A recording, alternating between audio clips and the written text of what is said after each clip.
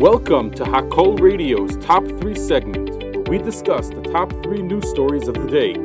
Hakol Radio, powered by the Monsey Mavasser and broadcasting live from Schlurko Studios in Monsey, New York. Number 1.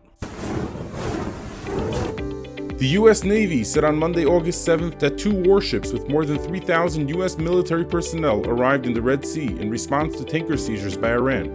The U.S. sailors and Marines entered the Red Sea on Sunday, August 6th, after transiting through the Suez Canal in a pre-announced deployment, said the U.S. Navy's 5th Fleet in a statement. They arrived on board the USS Baton and the USS Carter Hall warships, providing, quote, greater flexibility and maritime capability to the 5th Fleet. The deployment adds to a growing U.S. military buildup in tense Gulf waterways. The U.S. military says Iran has either seized or attempted to take control of nearly 20 internationally flagged ships in the region over the past 2 years. 5th Fleet spokesman Commander Tim Hawkins told AFP that the additional personnel will assist efforts to, quote, deter destabilizing activity and de-escalate regional tensions caused by Iran's harassment and seizures of merchant vessels. In the meantime, Iran's foreign ministry spokesman Nasser Kanani said during a press conference on Monday, August 7th, that U.S. deployments are only serving Washington's interests.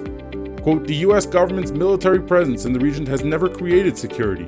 Their interests in this region have always compelled them to fuel instability and insecurity, he told reporters. Number 2. Israeli security forces on Sunday, August 6th, shot dead 3 Palestinian terrorists in the West Bank who were en route to Israel to perpetrate a terrorist attack. The operation near Jenin took place less than 24 hours after another Jenin terrorist murdered a security patrolman in Tel Aviv. Israel Defense Forces said that, quote, a vehicle carrying a squad of terrorists from the Jenin refugee camp was identified while on its way to carry out an attack. A statement from the military spokesperson named 26-year-old Nayef Abu Suwais as the cell leader. He was a prominent terror operative involved in numerous attacks against Israeli forces and in coordinating terrorist activities with counterparts in the Gaza Strip. M16 guns and ammo were found in the vehicle. Israeli Prime Minister Benjamin Netanyahu praised the troops for killing the terrorists who were on their way to attack Israeli citizens.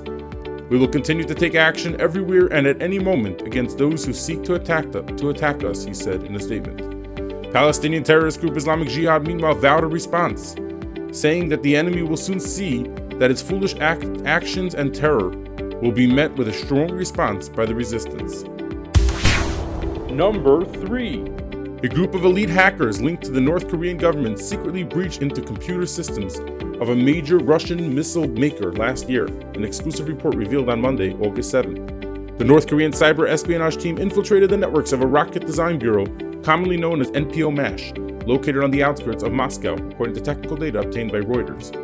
The report revealed that the North Korean intrusion lasted for at least 5 months between late 2021 and May 2022. NPO-MASH, which became especially important during the Cold War, was a pioneer developer of hypersonic missiles, satellite technologies, and ballistic armaments. Following the break-in, North Korea announced several developments in its missile program, although it is not clear whether it was linked to the data stolen by hackers. The incident shows that North Korea even targets its own allies. Last month, North Korea test-launched its newest intercontinental ballistic missile, the solid-fuel Hwasong-18. The report came shortly after Russian Defense Minister Sergei Shoigu visited North Korea for the 70th anniversary of the Korean War, signaling deepening ties between Moscow and Pyongyang amid Russia's growing international isolation over the Ukraine war.